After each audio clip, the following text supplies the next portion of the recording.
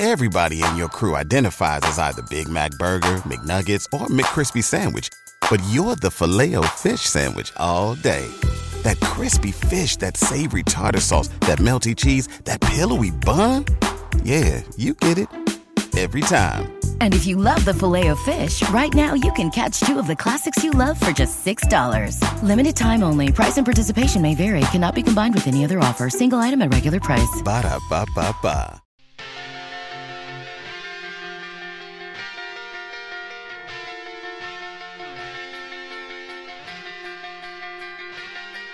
For Project Spurs, I'm Paul Garcia, and this is the Spurscast.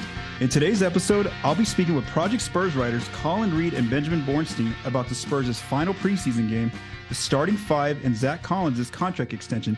Let's go ahead and jump right into this episode. Welcome, everyone. Ben, it's been a while since I've talked to you, man. It's been since about draft time. How have you been? Already drafting for 2024. That's how I'm doing. Okay, and hey, man, the Spurs probably gonna have two first-round picks in that draft, so that's something to look forward to. Colin, Thank you, Toronto. Yeah, there you go. Yes, Toronto. Actually, they can't be better. They can't bottom out in the bottom six, and then they get to keep that pick. So the Spurs got to watch out for that. Colin, you were on here 2 weeks ago. How have you been? I've been good, but I do want to say I think that you are shortchanging the Charlotte Hornets. You know, their title run is going to give the Spurs a third first-round draft pick. That's how much I don't believe in that Charlotte pick at the end of the season, is that I didn't even mention them, because yes, that is a possibility. If they do well, the Spurs will get their pick, but I don't think they're going to do that well. So yeah, guys. All right, so let's go ahead and jump right into this episode. So let's first begin with that final preseason game that took place on Friday on the road in San Francisco against the Golden State Warriors. So the Spurs defeated the Warriors by 5 points that night. They started their new big lineup once again. We're going to talk about that lineup in a bit. Wemby had a great night. You know, you saw him buzzing on social media. 19 points, 5 blocks. And let's just talk about who he blocked. He blocked Andrew Wiggins 3 times. He blocked Klay Thompson 1 time. He blocked Stephen Curry 1 time. 2 of the greatest shooters. He already got 2 blocks in preseason games. And then he grabs 4 rebounds. We also saw Wemby. He started at the 4, but he also played some 5 in this game. And what I really want to talk about here is that 5-minute stretch that had everyone, talking about this on social media. Let's go to that 5-minute stretch in the first quarter. He makes a 19-foot step back jump shot. He blocks an Andrew Wiggins 3. He gets a steal in a passing lane. He makes another 19-foot pull-up jumper. Then here's where the sequential play happened for about 2 minutes, where he makes an 8-foot floating jumper almost behind the backboard, and he gets fouled by Klay and still makes the shot. He makes the and one play. Then he blocks Klay on a 3. He gets the ball on the other end. 2 Warriors players kind of fly by him, and he dunks it with 2 hands. And then then the last play of the first quarter is when Andrew Wiggins kind of like tries to cross him from the left side, takes him out around to the right side, and Wemby just kind of swats his mess. And yeah, man, there was a play. It was like later in the game where like Wiggins got his third shot blocked by Wemby, and he just like looked dejected. He just like had his shoulder slumped. Ben, what were your thoughts on that final Spurs preseason game, especially Wemby's highlight plays? That's man, that stuff is just ridiculous. There is no way that Victor Wembanyama is human. There's no other way to say it. It's crazy. I mean, you're talking about he blocked a 3-point shot, which is incredibly rare already. And then he made it look so easy. Like, oh yeah, I do this all the time. I'm going to get like 3 blocks a game this way. And then he made Andrew Wiggins' personal, highlight reel. It's unbelievable. I mean, it's preseason, so I don't know how hard everyone was really playing for the Warriors, especially knowing that Draymond Green wasn't playing. They're going to be there without him tonight, recording on opening night. But I mean, it's definitely a good sign. He was taking it seriously. He wasn't lollygagging or whatever. So it's good. I would love to see it more in the regular season. I don't know how people are going to game plan around him. I mean, Colin was saying off air, the rookies tend to hit, around that, 30, 35 game mark. And there's a bit of a drop off. So I'm curious if that happens for Wembanyama. Okay. So Colin, what stuck out to you in that game, in that final preseason game with Wemby? Yeah, I think so. In that 5-minute stretch, it was one of those things where you just start, like, you're watching it and then you see the plays individually at first. Mm-hmm. And then you notice that they're all happening in this like sequence, and you're like, okay, wait, what's happening? And then it's another block, and then a 3, and it's just like it is a lot of fun. Bomani Jones had like a little video segment about Victor Wembanyama on his show recently, and he brought up a point that I really, really like, where he's saying like, okay, we get so into, I want this guy to succeed, I want this guy to fail. I think he's going to win this many championships. I think he's going to be a bust. And he was like, he's just fun to watch. Like, we don't have to even do any of that stuff. It's like, can we just appreciate that this is a fun basketball player to watch? And that, I think, has been one of the nicest things for me. I'm going to analyze this team no matter what. Like, we analyzed them last year. Having a fun basketball player who's doing things like this on a nightly basis does make that much more enjoyable, I will say. Yeah, that stretch was pretty crazy, and definitely was immediately texting some family members to see if they were also watching. Yeah. So yeah, I mean, like you said, we're getting ready for 82 games. Watching Victor kind of just surprise us almost every night. Like, there's going to be a guaranteed highlight play. 1 to 3 per game is what we're seeing here. Even regardless, if the Spurs are winning or losing. All right, guys. So one thing that I mentioned earlier was about this new starting five that the Spurs have, where they're going to play that big lineup of Jeremy Sohan, who's 6'8" at the point, Devin Vassell 6'5" at the 2, Keldon Johnson at the 3 at 6'5", Wemby at 7'3" at the 4, and then Zach Collins 6'11" at the 5. So I talked about this new lineup when the Spurs rolled it out last week, this new lineup, but Colin, you and I had been talking about different lineups and things like that. And now that we know the answer of what the starting lineup is, what have been your thoughts? And then after that, Ben, if you can give your thoughts as well. Yeah, so I've been surprised. I think I definitely see the theory of it. And it's very interesting because the Spurs have always been innovators in some ways in basketball, and like kind of very old school in others. There is definitely a sense of this is how the game is meant to be played, and they kind of follow those rules, And so I just didn't think they were going to get to non-traditional point guard so quickly. But it actually makes a lot of sense. I was thinking recently about how offense works in today's NBA, and Gibson Piper, Half Court Hoops, has like a really great video about like the evolution of 5-out offense. And, a lot of the times today, it's not, a floor general pounding the air out of the ball, trying to create a good matchup and then passing out. It's like, a player throws it ahead, then the ball gets reversed to the other side, a couple of drag screens, this other player, it's a lot of like players making reads, a lot of off-ball screens, So when we say Sohan is the point guard, a lot of the times his whole action on this play is he throws the ball to Vassell and then sets a screen, or sometimes he is running a pick and roll. But I think that the way that NBA offense runs nowadays, it's a lot less of that floor general setting the table kind of style, and it's a lot less of that, and it's a lot more of, we have 5 players out there who can all think at a high level and pass at least adequately, and we're going to just kind of run a big series of passing the ball, screens, cuts, and then we're trying to find an advantage somewhere in there. And there's a select few players that are going to be the ones that are going to isolate more. And, that lineup that we're looking at, they have that. They have the high general basketball IQ across all the players. They have players who can pass. They have players like Keldon. His 2 biggest things on offense are his spot-up shooting and his drives, So he's a player who I think last year was really hurt by the fact that he was kind of the main guy, and he's going to be benefited a lot more that people are going to be drawing attention off of him this year and towards Wemby and Vassell and all that. So I think, point guard is such a weird phrase today. I think it's more of how it is. It obviously was very good, I was a degenerate and I was looking at plus minus numbers for like preseason lineups. Which feels like the height of degeneracy, like I said. But I was very impressed. Like, that lineup was doing numbers, and I think that it will continue to do so. But I think, kind of as you were hinting at, there's some optionality that they have too if it's not working. So I think it's kind of the best of both worlds in that regard. Ben, what have you thought about Pop going to this, big lineup so early on in the season and going away from a traditional point guard like a Trey Jones? Yeah, this is a jumbo lineup for sure. I mean, your shortest guy is 6'5", and that's Devin Vassell and Keldon Johnson. But it's like Colin said, if you got guys who can handle a couple guys who can handle the ball, everybody else knows how to play the game. You're moving the way you're supposed to move. You're setting screens, whatever you're supposed to be doing, and you're doing it at a good to high level. You can be successful. I have a sneaking suspicion that Jeremy Sohan will not be the starting point guard for all of this season. Okay. I think Trey Jones will eventually become the starter, just because I think there's probably going to be a bit of a lull, or there's going to be a stall where people have figured it out and they're going to say, all right, Jeremy Sohan's your point guard at 6'8" or 6'9", but who is he guarding? Can he guard our point guard? Or is that Keldon? Is that Devin? And even if they're guarding one of the point guards, who does that leave defensively elsewhere, I guess, is really the question. So I think it'll be a nice experiment to start the season. I could see it going 20 or 30 games.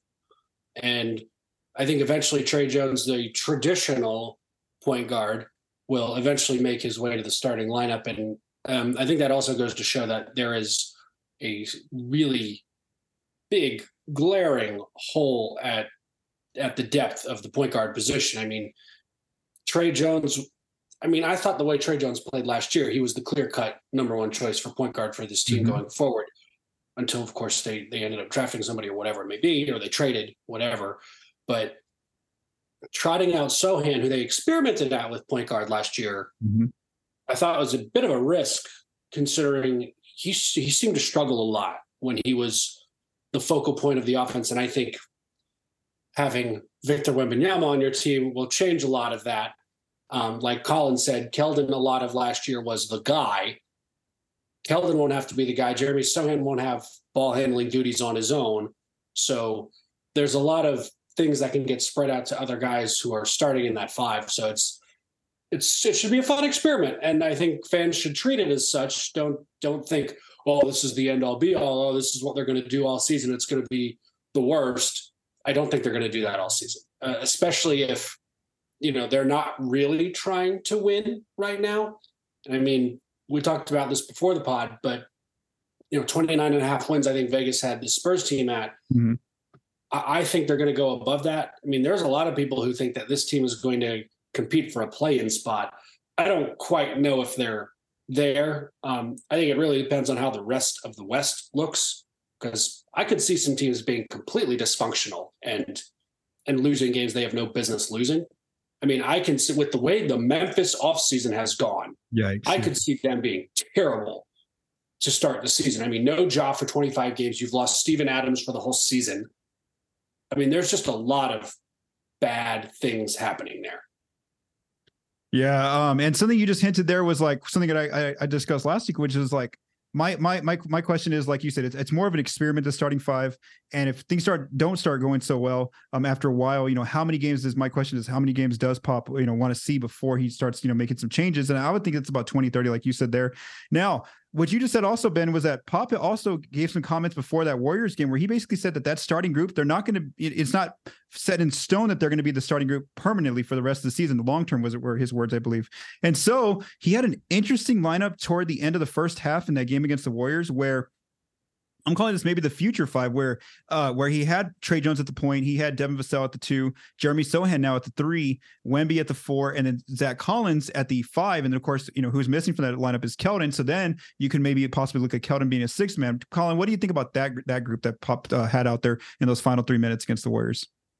Yeah, so I think the number one thing that I think is missing from the first lineup is the ability to keep a dribble alive in traffic and navigate tight spaces, which I think Tre Jones is very good at. And I think Devin Vassell is probably the number 2 person in that lineup, but definitely is a rung below in terms of that ability. And I think when it comes to Jeremy Sohan being a point guard, I think there's a lot of things he can do well, but maintaining a tight dribble when there's 2 players around you and you're in the key, and then pulling up and hitting that, like, that's something that Tre Jones is going to make an NBA living off of. Like, that's something he's very skilled at. And I just think that ability to get that level of penetration, it's very interesting because we talk about having shooters on the floor. And I think if they're not going to have, some of these players are like, are they plus shooters? It depends on the night. I don't know. Sometimes they're minus shooters. Some game Wemby will hit 3 for 5, and then some he'll be 1 for 7. And the exact same with Zach Collins. And I think you need someone who can put pressure on the rim by just their ability to put the ball on the floor and drive towards the rim. And that's not quite where Sohan is yet. And I think that Sohan and Vassell might develop into that player, but I think that Tre Jones already has that skill. When I think of, I put a poll out on Twitter that was saying, who do Spurs fans think that the best pick and roll ball handler is? And it was really split between Devin Vassell and Tre Jones. Someone mentioned that they felt like Devin can kind of hit from all three levels. So like he can pull up and shoot from anywhere, which I thought was a good point. But for me, it's more of like, if he's going to put the ball on the floor and drive Trey Jones, he's going to be able to create an advantage. And now you get the defense in rotation. Well, what happens if the defense is in rotation, you're passing it to Wemby? Like what happens then? Like now you have an open Wemby, like that's just game over. Or, they pass, they rotate to him, and then he hits Collins who dunks or whatever. So like, I do think that there are big advantages to having the kind of player who can get to the rim and threaten teams at the rim more frequently. And I think that's going to be the toggle is like, do we need size tonight, or do we need someone who can really put that pressure on the rim, from a drive from the outside? So I think I do wonder if when we talk about long term, I do wonder how, like, is it going to be this isn't working, so we're going to switch, or is it going to be this team is not great at rim protection, so we're going to have Trey Jones be the starter tonight and put a ton of pressure on them, versus this team that size is going to be really helpful. Like it might be a thing where it's whichever one is more successful, or it might just be we're just going to go with whatever we think is going to work best against that team tonight. Okay, some more matchup dependent possibly, So yeah, that's something to look forward to. So yeah, that'll be interesting. Again, Pop hasn't quite, said that's going to be the group that's going to play yet. So again, I think about like what Ben said too, like there's going to be some sort of sample size the Spurs need to see first with that initial starting group, and then maybe they'll get the tinkering to go to those other lineups. Everybody in your crew identifies as either Big Mac Burger, McNuggets, or McCrispy Sandwich. But you're the Filet-O-Fish Sandwich all day. That crispy fish, that savory tartar sauce, that melty cheese, that pillowy bun. Yeah, you get it.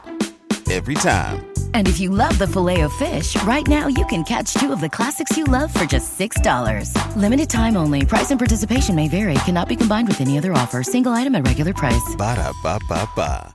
All right, so now our next topic, let's talk about finalizing the regular season roster. So the Spurs made a few moves this past week before the season officially begins. The first move let's talk about is Zach Collins getting his contract extension. So earlier this week, the Spurs signed Zach Collins to a 2-year, $35 million contract extension.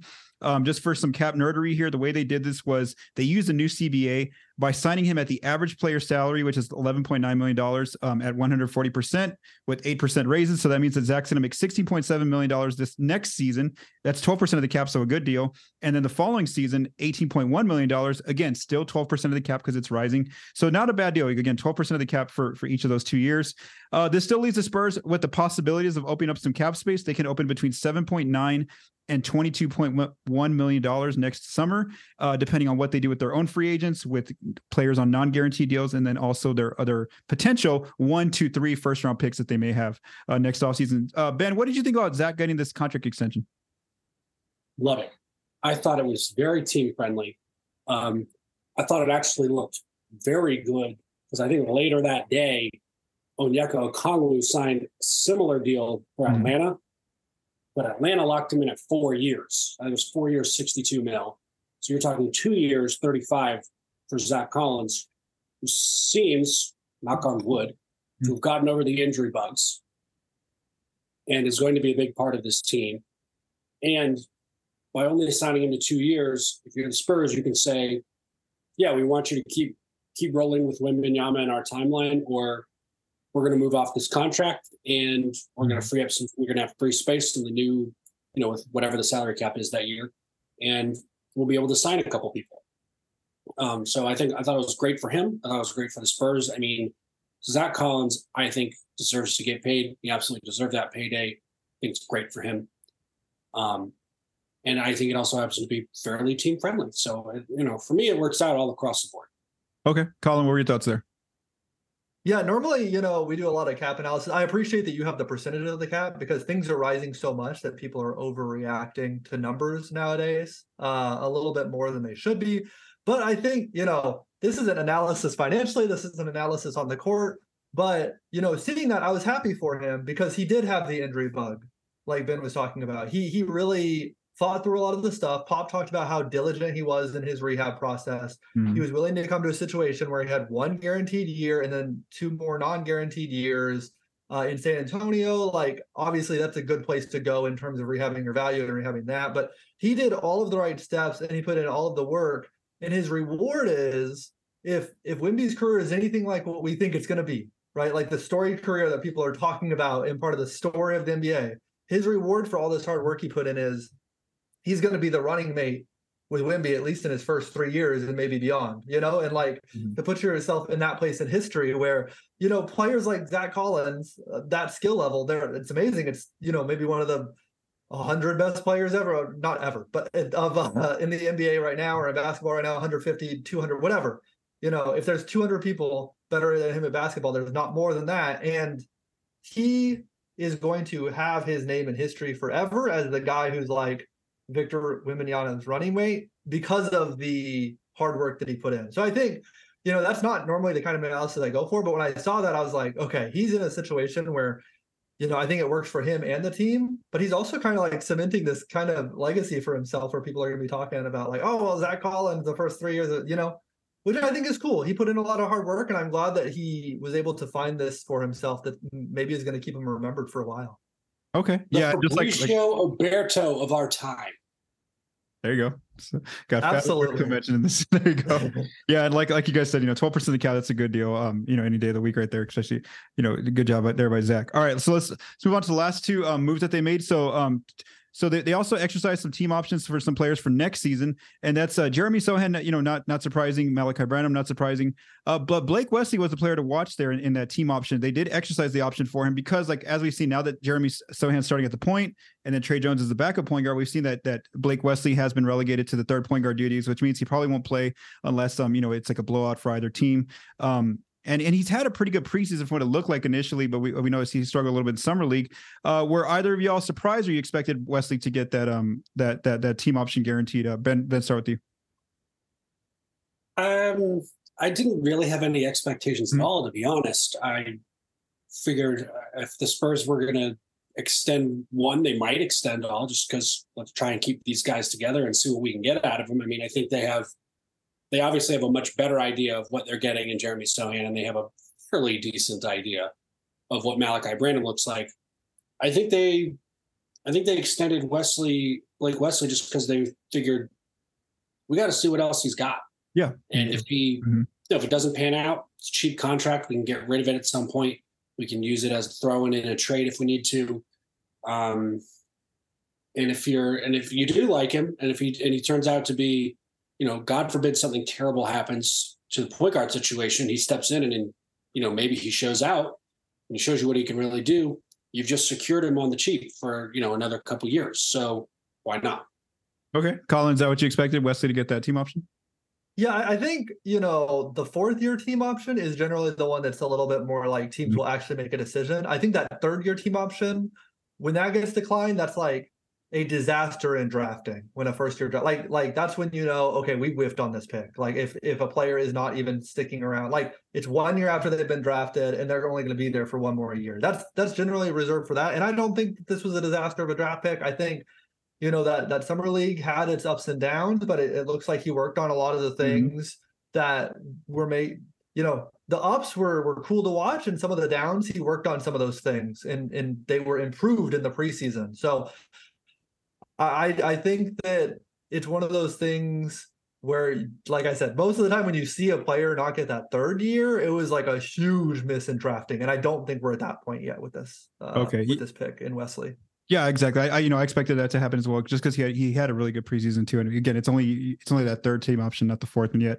All right, so now our last part about the roster is that Charles Bediako, his training camp contract was converted to a two-way contract. So now the Spurs' two-way contracts are full with Charles Bediako. They have Serge Jabari Rice and then Dominic Barlow now. So their entire roster is full and ready for the regular season. Ben, you watch more college basketball than Colin and I, obviously, but can you give us just a little bit of a drafting profile, scouting profile on Bediako? Who was he as a player at Alabama last year? Sure. So 7-footer, relatively thin, really good athlete. I mean, he was a defensive force for Alabama. He played there 2 years. Spotlight was on that team last year, as they had Brandon Miller on that team, so everybody was watching him. He played very well. I believe he made all SEC defensive team, first team. And he's got long arms, jumps really well. Defense first guy, has a lot of offense to work on right now. A lot of his points are probably going to be kind of garbage cleanup type stuff around the rim. He finishes well around the rim. But no jumper to speak of. In fact, his free throw percentage got worse in his second year, but I think that was because it was an incredibly low volume. I mean, we're talking, I think he was just a little over 60%. He dropped down to 35%, but I think it's because he just didn't take that many free throws. He wouldn't have the opportunity because there were 3 or 4 other guys on that team who were getting way higher usage. So they were seeing the line a lot more than he was. But a good G League guy. I think he's going to spend a lot of his time in Austin, and he'll get called up in emergency duty. But I imagine Dominic Barlow is going to get called up before he does. So Bediako might find himself as the starter in Austin on quite a few nights. Okay, yeah, I agree with that. And again, if depending on how the Spurs season goes, we see that they're struggling, toward the end of the year, maybe they'll give him more minutes with the San Antonio team. But again, Barlow would definitely be ahead of him in the depth chart in case they call him the players up from Austin. All right, so now, guys, our final topic. Let's talk about the first 3 games to begin the regular season coming up here in this first weekend or first weekend. Yeah, okay. So they open the season on Wednesday against the Dallas Mavericks in San Antonio. Zach Collins is questionable. This just came out earlier today with a non-COVID illness. So again, we'll see if Zach's going to be available. Also, I believe Luka Doncic is questionable as well to play in this first game. Then on Friday, the Spurs host the Houston Rockets, who they played twice in the preseason for a regular season game. And then on Sunday, they take their first road trip to the West Coast, where they're going to be on the road against the Los Angeles Clippers. We do want to note that on that game on Sunday, Devontae Graham can officially rejoin the team because he will have served his 2-game suspension to begin the season. So you don't talk about all those games, Colin. Just what interests you from either, all 3 of those games or one of those games? What just interests you just in general from the slate of games? Yeah, definitely tomorrow's game, and we're recording this on Tuesday, the Wednesday game against Dallas. I think it's the first game of the regular season. I think that's always fun. I think, we talked about here in my household, we're going to make a little day of it. We're going to get game day food. It's on ESPN. It's the first game with Wemby. There's a lot of excitement around that. And I think that's kind of just a special time, kind of like what I was talking about earlier. I think that for all of us, we really like to analyze the game, but sometimes it's really nice to sit back and just enjoy basketball. And I think that it's also the most enjoyable game out of the 3. The Clippers one scares me a little bit because I think that they're a team that could be really good. They have 2 players who are insane talents, and they've just had terrible injury luck and some other things. And all of a sudden, if things click right for them, they could be a juggernaut. And the Rockets one is so devoid of joy. Talking about enjoying basketball, that feud between Rockets fans and Spurs fans over the summer, completely sapped any care I have of this, because I'm just there's going to be reactions and takes online. And one of my best friends is a Rockets fan. So that one is just, I think, especially with the 2 preseason games, they didn't play the preseason games and it's what's going to happen? That might be a little different too. But tomorrow, the game on Wednesday against Dallas, I think is going to be a lot of fun. There's going to be a lot of hype around it. ESPN game. So I just hope it's one where all of the players are able to play to their best, because there's going to be some good players on display. Okay. Ben, what are you looking forward to in these slate of games? I'm looking forward to Luka Doncic not playing. That's what I'm looking forward to. Actually, I could do with a lot less of Kyrie Irving too, but that's more of a personal matter. I think I really just want to see how Wembanyama plays in first real NBA action, where the score counts, where things you do on the court count, and how he reacts to any and every situation. He seems mature beyond his years, which is great. I don't think he's going to have a blow up and get a tech in those first 3 games. Watch, I say that and something absolutely stupid is going to happen. But it's really funny because some of the quotes that have come out during the offseason was I'm ready to back up Wembanyama when they inevitably take their shots at him. Oh my God, we're already starting blood feuds here. This is crazy. But I just watching him and seeing how this team comes together. I really hope Zach Collins does play. I enjoy watching him play, and I'm very curious to see how he looks at 5 with Wembanyama at 4, and if that even really matters, because I think a lot of stuff is going to be fairly switchable with Wembanyama. So, for me, just watching the games, period. And that game against the Clippers, like Colin said, very good game. It's on the road. I would love to see how Wembanyama plays in that kind of environment. Okay, so regarding the Dallas and Clippers game, I actually am hoping Luka plays just because I want to see Wemby against some of the best talent in the NBA. I want to see him against Kyrie and Luka. I want to see him against Paul George and Kawhi. I just want to see where kind of he stacks up there. I know he won't be guarding them like on every possession. Just, how is it with him on the floor? Like we saw that the other night with him on the floor with Steph and Clay. So that's one thing on those two games. And then against the Rockets, it's more for me a measure of like, where's the talent level of the Spurs team? Because like them and the Rockets are kind of close in where they're expected to win games, very close, similar. So like, are the Spurs, that much better? Or are they just like right there with the Rockets? That's kind of when they played like those teams who maybe don't get a lot of the flair. I do want to see that as like where stacking up talent wise, where are they compared to some of those other teams? So yeah, I'm looking forward to these first 3 games to begin the regular season for the Spurs. All right, so thank you to Colin and Ben for joining me here on this episode of the Spurscast. If you like what you heard, please subscribe, rate, and review on your favorite podcast apps. This episode was written, recorded, and produced by Paul Garcia. Music for this episode was written by Vincent Garcia and Paul Garcia. From all of us at Project Spurs, stay safe and have a great day.